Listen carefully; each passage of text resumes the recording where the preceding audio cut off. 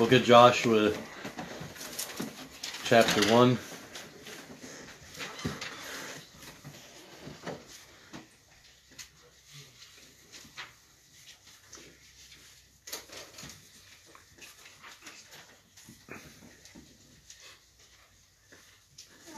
Beginning in verse 1.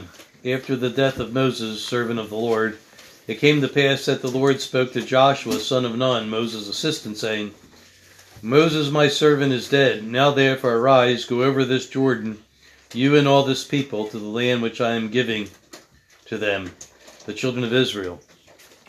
Every place that the sole of your foot will tread upon, I have given you, as I said to Moses.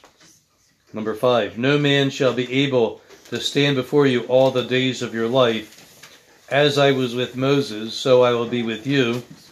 I will not leave you or forsake you. Be strong and of good courage, for to this people you shall divide as an inheritance the land which I swore to their fathers to give them. Only be strong and very courageous, that you may observe to do according to all the law which Moses my servant commanded you. Do not turn from it to the right hand or to the left, that you may prosper wherever you go. And the book of the law shall not depart from your mouth, but you shall meditate on it day and night, that you may observe to do according to all that is written in it. For then you may make your way prosperous, and then you will have good success. Have I not commanded you? Be strong and of good courage. Do not be afraid nor be dismayed, for the Lord your God is with you wherever you go. In this passage that the Lord is talking to Joshua after Moses dies, and now he becomes the leader. Now he's in charge, and the Lord talks to him and gives him encouragement.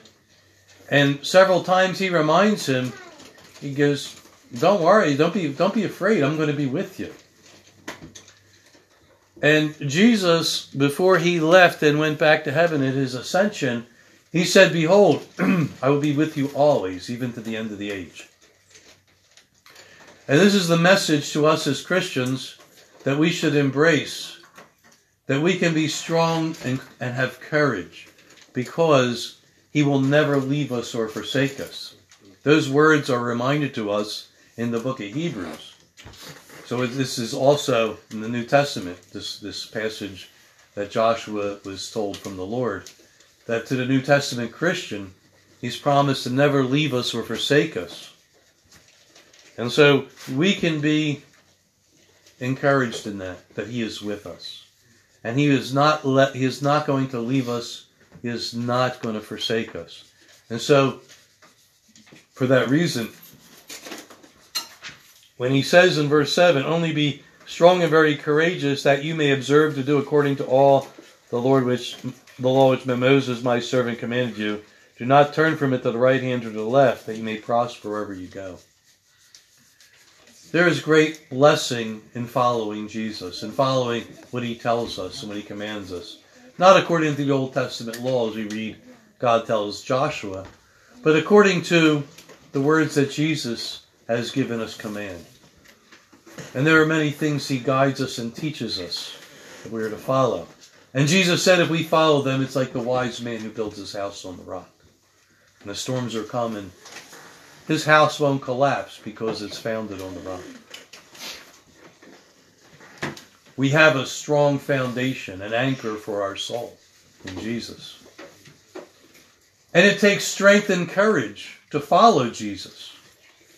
That's why he says, be strong and very courageous to do everything I've commanded you. It is a man of courage and strength, a woman of courage and strength that follows Christ. And that courage and strength is not natural. That comes from the Holy Spirit. It comes from a relationship with the Lord. There are many who try to do it in their own strength, in religion, in Christian religion and other religions, to appease God, to please God by good works. And we are created for good works, but that's not how we are empowered by the Holy Spirit. He says, haven't I commanded you? He has commanded us to meditate on His Word day and night. To think on His Word day and night. Now, that is part of the walk in the Spirit. The Holy Spirit reminds us day and night of the life in the Spirit. The life that He's given us in the Spirit. And to remind us of the words He's taught us from the Holy Scriptures. It shouldn't depart from our mouth, and it shouldn't depart from our heart, but meditate on it day and night, that you may observe to do according to all that is written in it, that you make your way prosperous, that God will bless the work and your life that you're doing. So from there we go to chapter 7.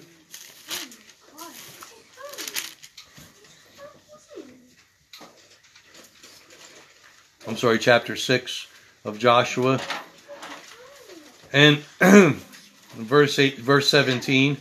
This is when, after Joshua and the children of Israel crossed the Jordan River, you remember that the Lord stopped up the river Jordan so that Joshua and all the children of Israel could cross over on dry ground, similar to the Red Sea.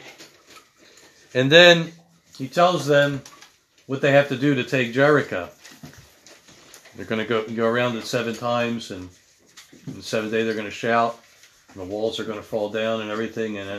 But he warns them of something very serious, and he says in verse 17, he says, now the city, talking about Jericho, shall be doomed by the Lord to destruction in it, and all who are in it. Only Rahab the harlot shall live, she and all who are with her in the house, because she hid the messengers we sent. And you, by all means, abstain from accursed things, lest you become accursed when you take of the things, and make the camp of Israel a curse, and trouble it. But all the silver and gold, and vessels of iron and bronze, are consecrated to the Lord, shall come into the treasury of the Lord. And so, of course, what happened after that was the city was taken and everything. The walls fell down from Jericho. And the silver and gold and the bronze and the iron were taken. The vessels were taken, and everything else was to be burned. Nothing was to be taken from there. But only the silver and gold and the other metals were to be taken, and it was set up for the treasury of the Lord. Chapter 7 and verse 1. But the children of Israel committed a trespass regarding the accursed things. For Achan, the son of Carmi, son of Zabdi, and so on, of the tribe of Judah, took of the accursed things. So the anger of the Lord burned against the children of Israel. Now Joshua sent men from Jericho to Ai, which is beside Bethaven, on the east side of Bethel, and spoke to them, saying, go up and spy out the country.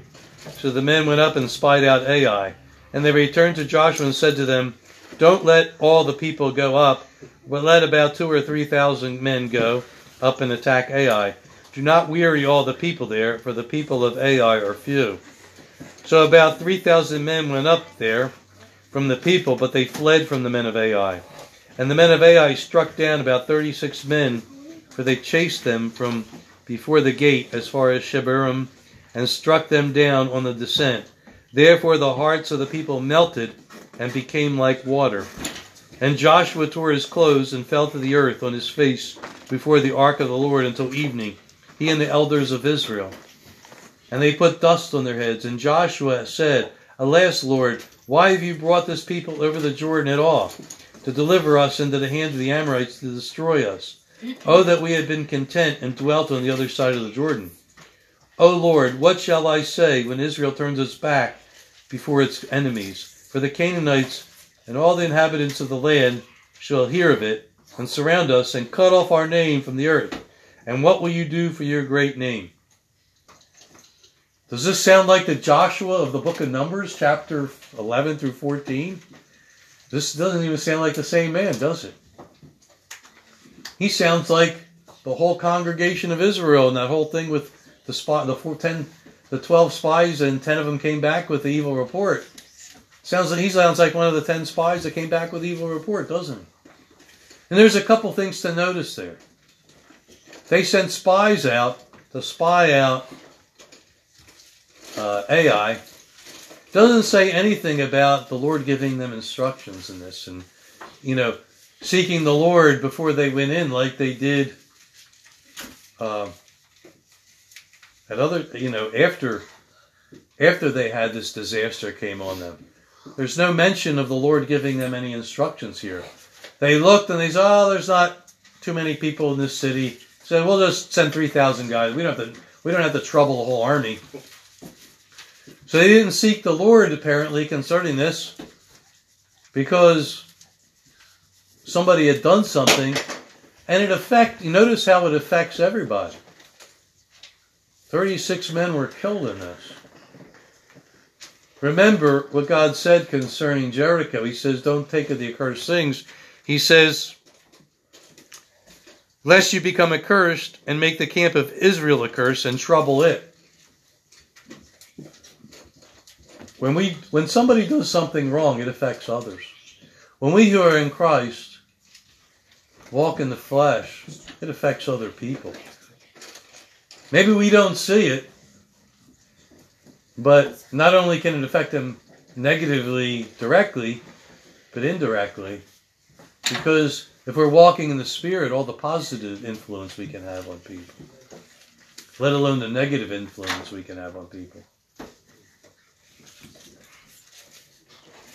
So in this case, one man's sin caused 36 men to drop like that, and to be struck down like that. And the whole nation was discouraged. We read in chapter 1, no one will be able to stand before you all the days of your life. And there they are, running away from their enemies. And Joshua, he's bewildered and discouraged, and he begins to speak fear and doubt and unbelief. What are we going to do here? Look what happened here. They're on their face before God, and God answers them after they're on their face. Verse 10. So the Lord said to Joshua, get up. Why do you lie on your face? Israel has sinned, and they have also transgressed my covenant which I have commanded them. For they have even taken some of the accursed things, and have stolen and deceived, and they have also put it among their own stuff. Therefore the children of Israel could not stand before their enemies, but turned their backs before their enemies, because they have become doomed to destruction. Neither will I be with you anymore, unless you destroy the accursed thing from among you. Get up and separate the people, sanctify yourselves for tomorrow, because thus says the Lord, there is an accursed thing in your midst, O Israel. You cannot stand before your enemies until you take away the accursed thing from among them. We read in the book of James, submit yourself to God, resist the devil, and he will flee from you.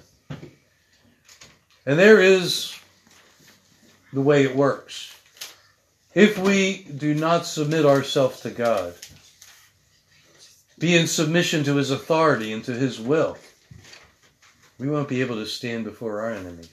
And we will be influenced and manipulated and controlled to some degree by our enemy. And we see it happen right here, being demonstrated in this situation. And God says, until you get rid of this thing, until you repent of this, he says, you're not going to be able to stand before your enemies. You're not in submission to me. And this is the message that we read from the book of James. Submit yourself to God. Then resist the devil, and then he will flee from you. If you try to resist the enemy and all of his influence, and you're not in submission to the Holy Spirit, and if I'm not in submission to the Holy Spirit, good luck resisting the enemy. And good luck trying to get him to flee from you and his influence and his control over you. Because to some degree, he's going to manipulate and control you.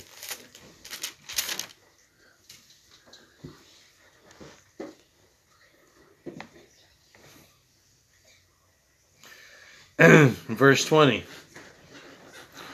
And Achan answered Joshua and said, indeed I have sinned. against the Lord God of Israel, and this is what I have done. When I saw among the spoils a beautiful Babylonian garment, 200 shekels of silver, and a wedge of gold weighing 50 shekels, I coveted them, and I took them, and there they are, hidden in the earth in the midst of my tent, and the silver underneath it. So Joshua sent messengers, and they ran to the tent, and there it was hidden in his tent, and the silver under it. In the book of Leviticus, it says, "Be assured of this one thing, your sins will find you out." This was a man who ignored the command of God because he saw some things, and it says he coveted them. He lusted for them. The word lust means to covet. And there was evil desire. That this stuff was supposed to be dedicated to the Lord, the gold and the silver. Everything else was to be burned, except certain metals, to the Lord's treasury. And he says, I saw this beautiful Babylonian garment. It was something that was pleasing to the eyes. And he was talking about it in a way that, Babylon was a place of culture and, style in ancient times. Maybe it was a very stylish garment made of costly materials, very pleasing, something very well made, very appealing, And then, of course, there's a fortune sitting there in front of him. A bag of gold, a bag of silver, and this wedge of gold, worth a fortune, sitting there right in front of him. And he says, well, I'm not going to flash it around. I'm going to bury it in the ground. I'm going to hide it in the ground. And Jesus said, the things that will be spoken in secret one day will be shouted on the rooftops, on the housetops. There's nothing that is hidden that will not be exposed, Jesus said. And here, though, this man, because of his covetousness, because of the natural desire of the human nature, he gives in and tries to hide it. Secret sin. And he's exposed for it. And eventually judgment comes upon him if you read the rest of the story.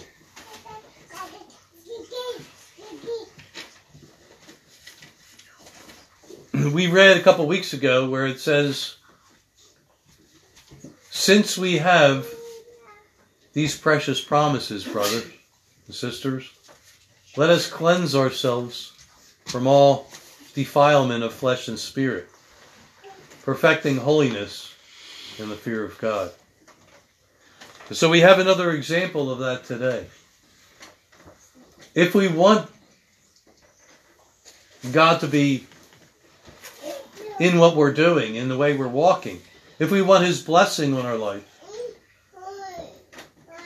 we have to follow His instructions.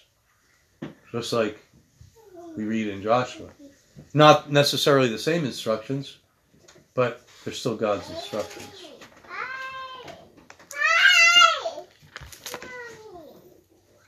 We read in the New Testament where it says, we are God's workmanship, created in Christ Jesus for good works that we should walk in them. The Lord has put in front of us a way to walk in. And He says, follow me.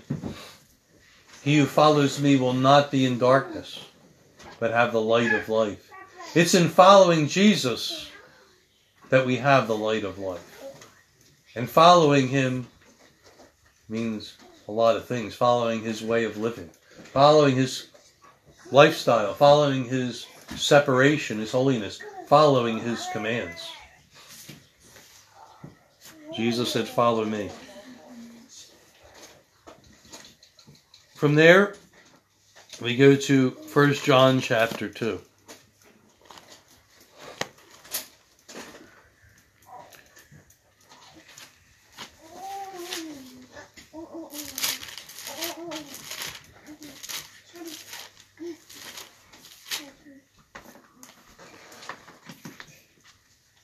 beginning in verse 15.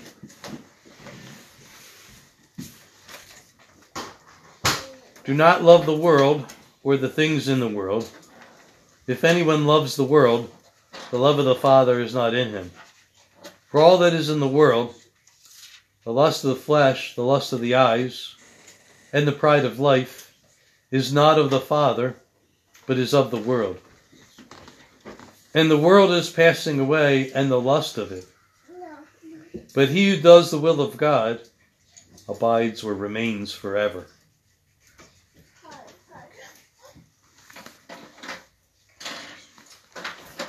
We have so many things that the world is influencing us and trying to draw us to live a certain way, to think a certain way, to dress a certain way, to speak a certain way, to follow the desires of our human nature, all the enticement to follow the desires of our natural self. And those who argue, well, we're only doing what's natural. That's right. And naturally, we are sinners.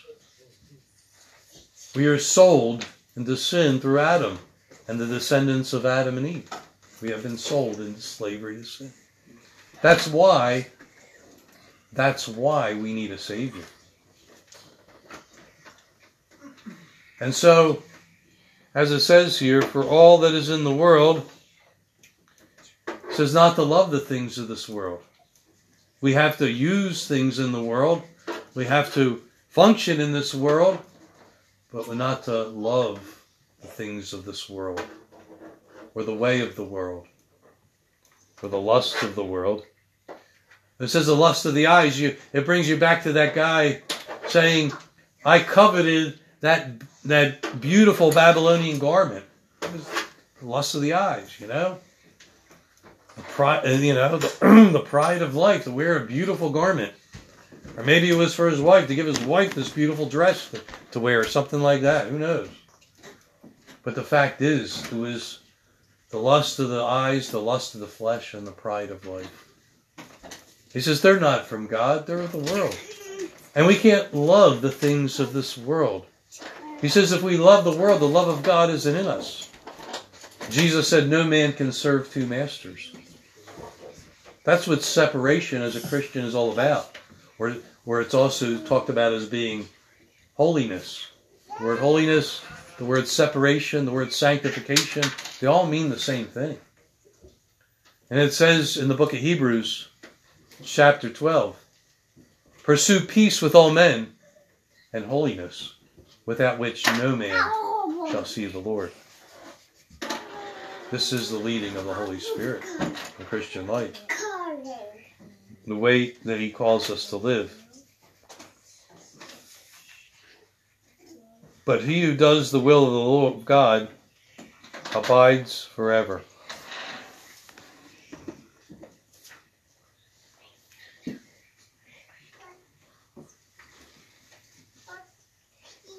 We read in our men's meeting on Wednesday from 1 Peter chapter 2 and verse 11 and 12. It says, abstain from fleshly lusts which war against the soul.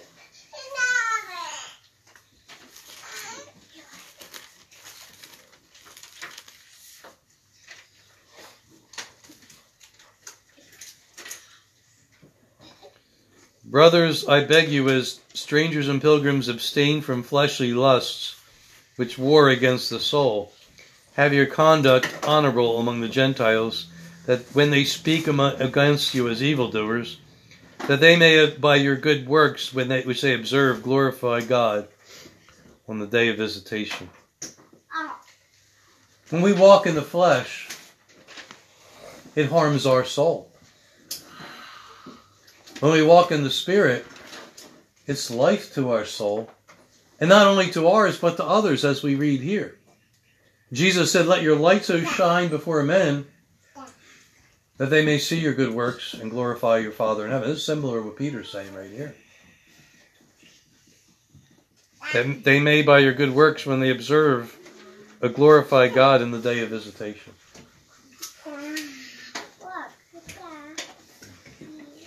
Abstaining from fleshly lusts which war against the soul. They harm the soul. They damage the spirit. They defile the flesh and the spirit.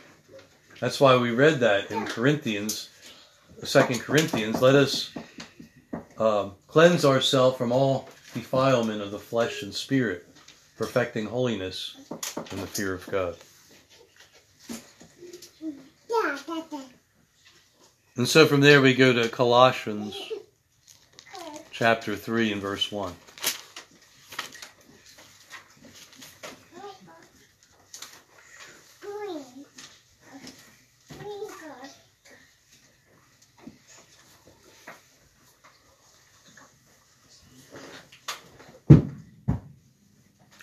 If you were raised with Christ, seek those things which are above, where Christ is sitting at the right hand of God. Set your mind on things above, not on things of the earth. For you have died, and your life is hidden with Christ in God. And when Christ, who is our life, appears, then you will also appear with him in glory. You know, I think that a Christian should meditate on this passage often.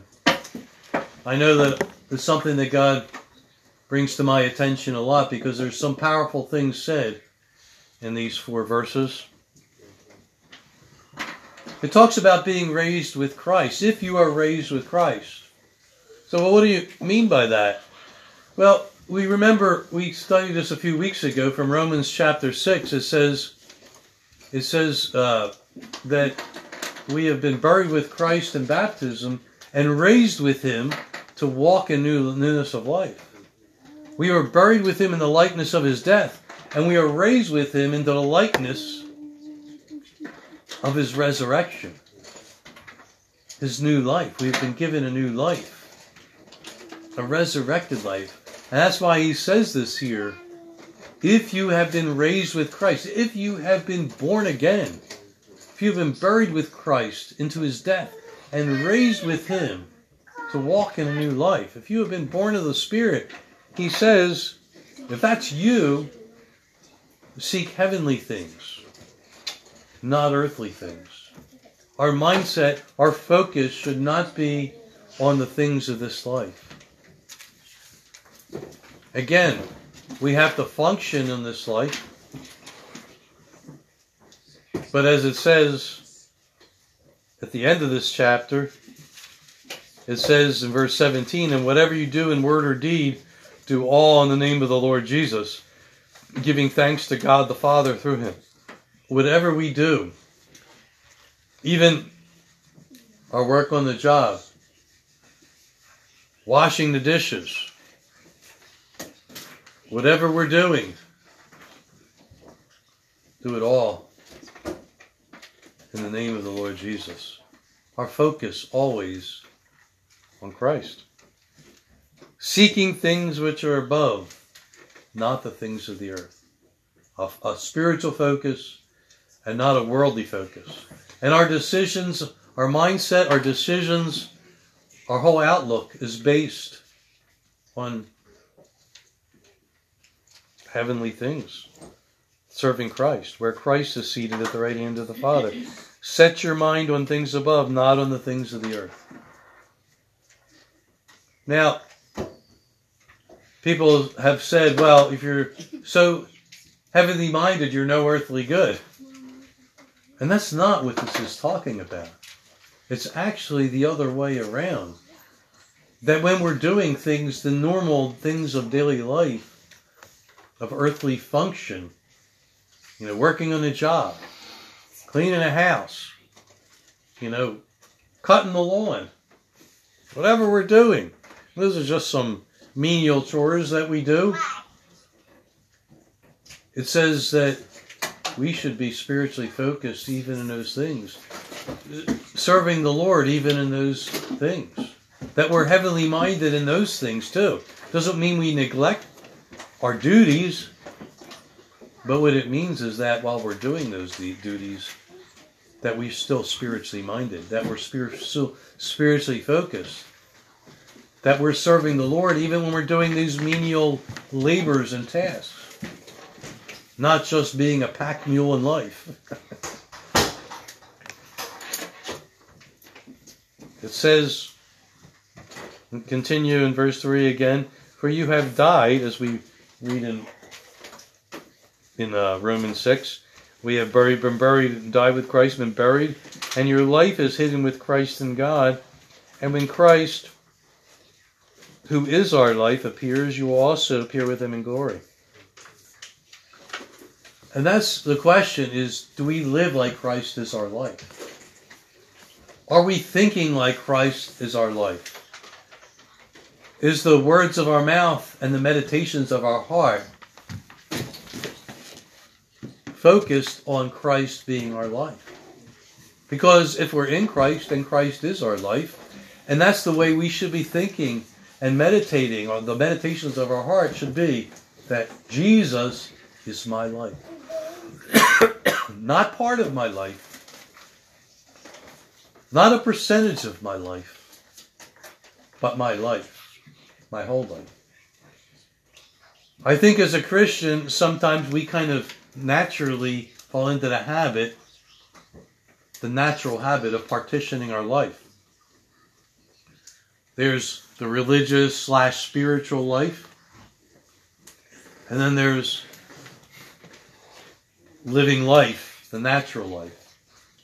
And there's some crossover, but there's not a complete opening up to Christ being our life in those areas.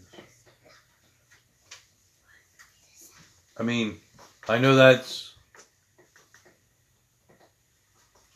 where my life struggles have been, is that you have to submit to God in those, everyday things of life, not just pieces of life, going to church, time to pray, time to,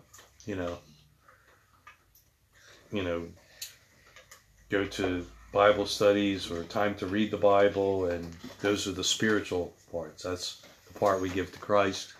And then there's my part, There's the part of, going to work and just focusing on work and just doing work and being that way, and there's like a dividing line.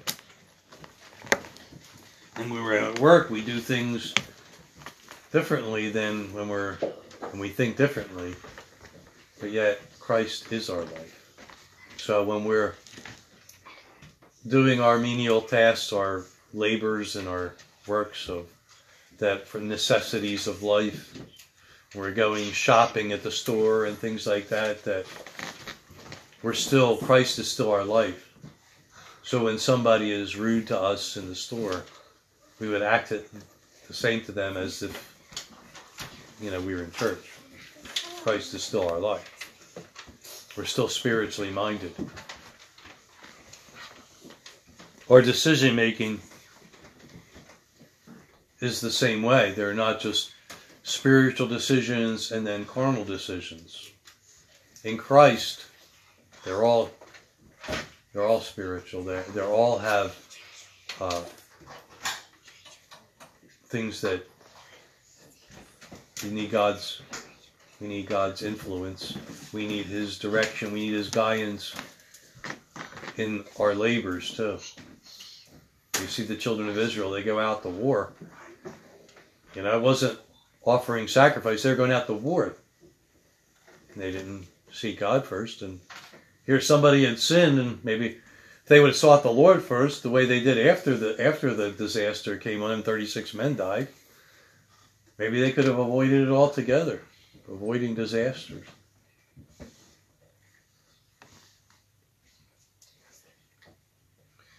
And it goes on to say in verse 5, therefore put to death your members which are on the earth. Fornication, uncleanness, passion, evil desire, covetousness, which is idolatry. And because of these things, the wrath of God is coming upon the sons of disobedience. Before you go on, and you see that there's a warning here similar to the one that Joshua received and the children of Israel received before they went to Jericho. Put away this stuff. Don't.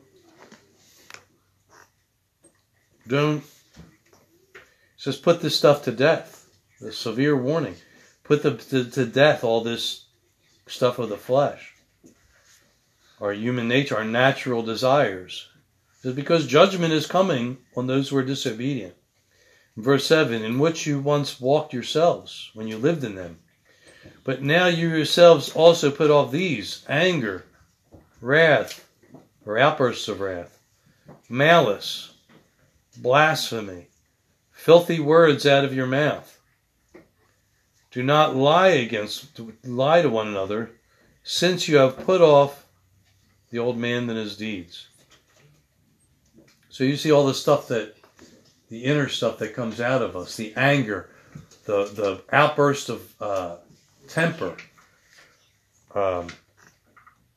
dirty words, dirty jokes, blasphemy, speaking against God, cursing, lying. Jesus said it's a good and honest heart that bears good fruit. And Jesus talked about the soil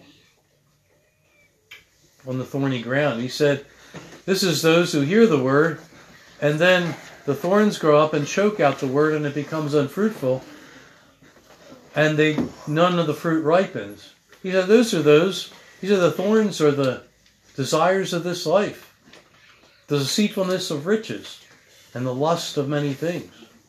All the stuff mentioned here. The natural stuff. The human nature is like weeds that choke us so that the fruit doesn't ripen.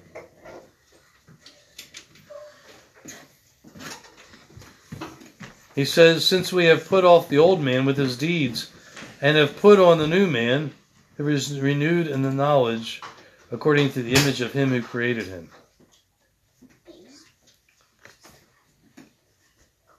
We are called to walk in the new man that God has given us. If we are born of the Spirit, it says in Galatians 5, let us also walk in the Spirit. Continues in verse 12, therefore, as the elect of God, holy and beloved, put on tender mercies, kindness, humility, meekness, long-suffering, bearing with one another, forgiving each other, if anyone has a complaint against another, even as Christ forgave you, so you must also do. But above all these things, put on love, which is the bond of perfection. And let the peace of God rule in your hearts, to which you are called, in one body, and be thankful. And let the word of Christ dwell in you richly, in all wisdom, teaching and correcting or warning one another, in psalms, hymns, and spiritual songs, singing with grace in your hearts to the Lord. And whatever you do in word or do all in the name of the Lord Jesus, giving thanks to God the Father through him. This is the way of the new life. This is the way of Jesus. This is the way Jesus lived. And he says, put off our old way of life. The accursed thing. Put off the way of the world, the way of the flesh. Because for this reason, the wrath of God is coming against those who are disobedient. And there's those in Christendom who believe that, because they believe in Jesus, that they can live recklessly and carelessly. And it even talks in the book of Jude about those who preach such things. It says they turn the grace of God into licentiousness. That means a license. to live in the flesh. And yet we are called here differently, as we can clearly see. We are called to life in the Spirit. And it talks about life in the Spirit in very detailed terms, what life in the Spirit is and what it isn't. And this isn't the only place in the New Testament. Things are just listed out, details of life in the flesh, details of life in the Spirit. Putting away lying, not being dishonest. Even if it means you can save a few bucks. Even if it means you can keep your job, or you can get over on the government, or a lot of other things.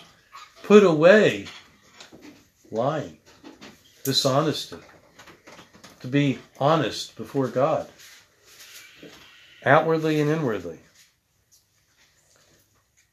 Putting on tender mercy, kindness, humility, meekness, gentleness, patience, bearing with one another, forgiving one another.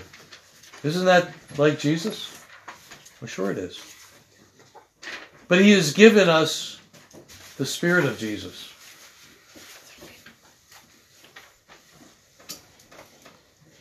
It says in the book of Romans, if anyone does not have the Spirit of God, he is none of His.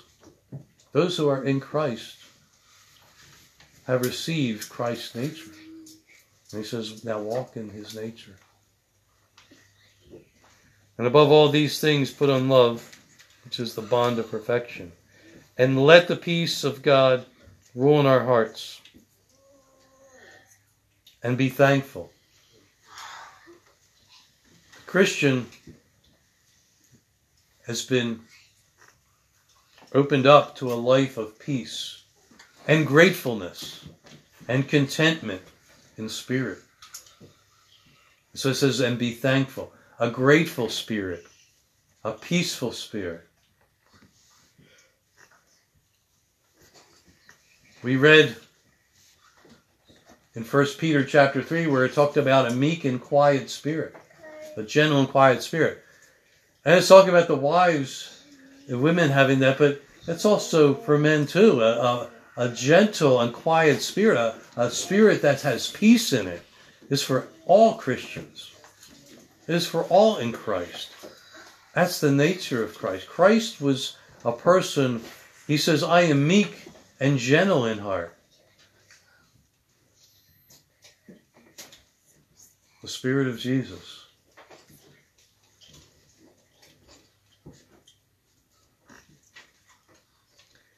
And then first he says, let the peace of God rule in our hearts. And He says, let the word of Christ dwell in you richly. You see, these are decisions that we make as a Christian. Whether we're going to let the peace of God rule in our hearts, or whether we're going to let turmoil and anxiety and fear and hardness and sourness rule in our hearts. And ungratefulness and grumbling. You see, there's a difference between the way of the Spirit, the way of the flesh, the carnal mind and the spiritual mind.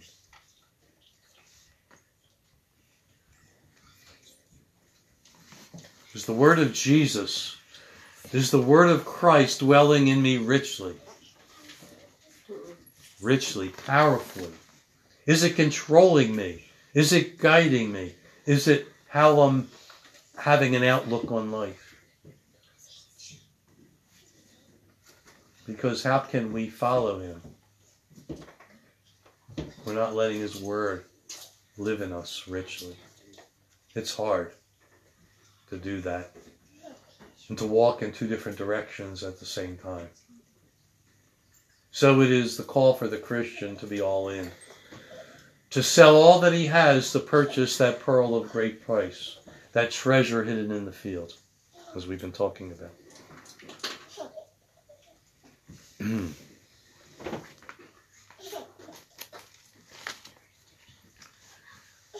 I'll let you brothers comment on that.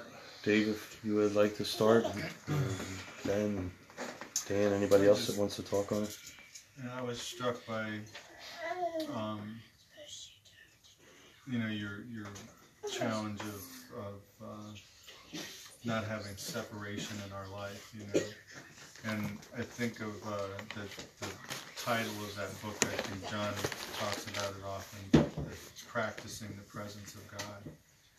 And when you think about it, the only way that we're going to ever work on bringing oneness to our life, where it's not separation, where it's not Bible study in church and talking to a brother versus talking to somebody in the world, and you know how we treat the time in between our spiritually driven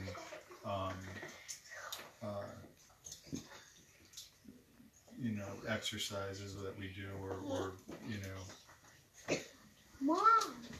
the things that we think of as sanctified, is that we're going to have to start practicing the presence of God in every moment.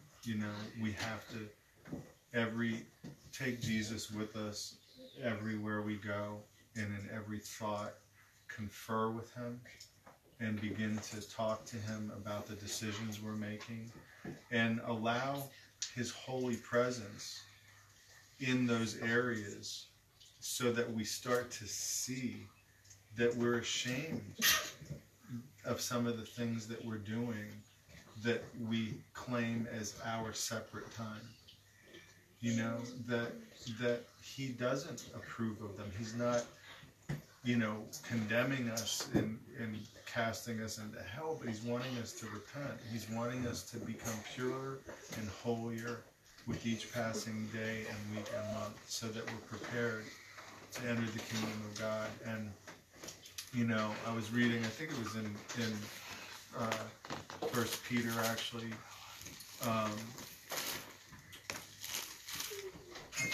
I lost my train of thought, but it was basically in 1 Peter.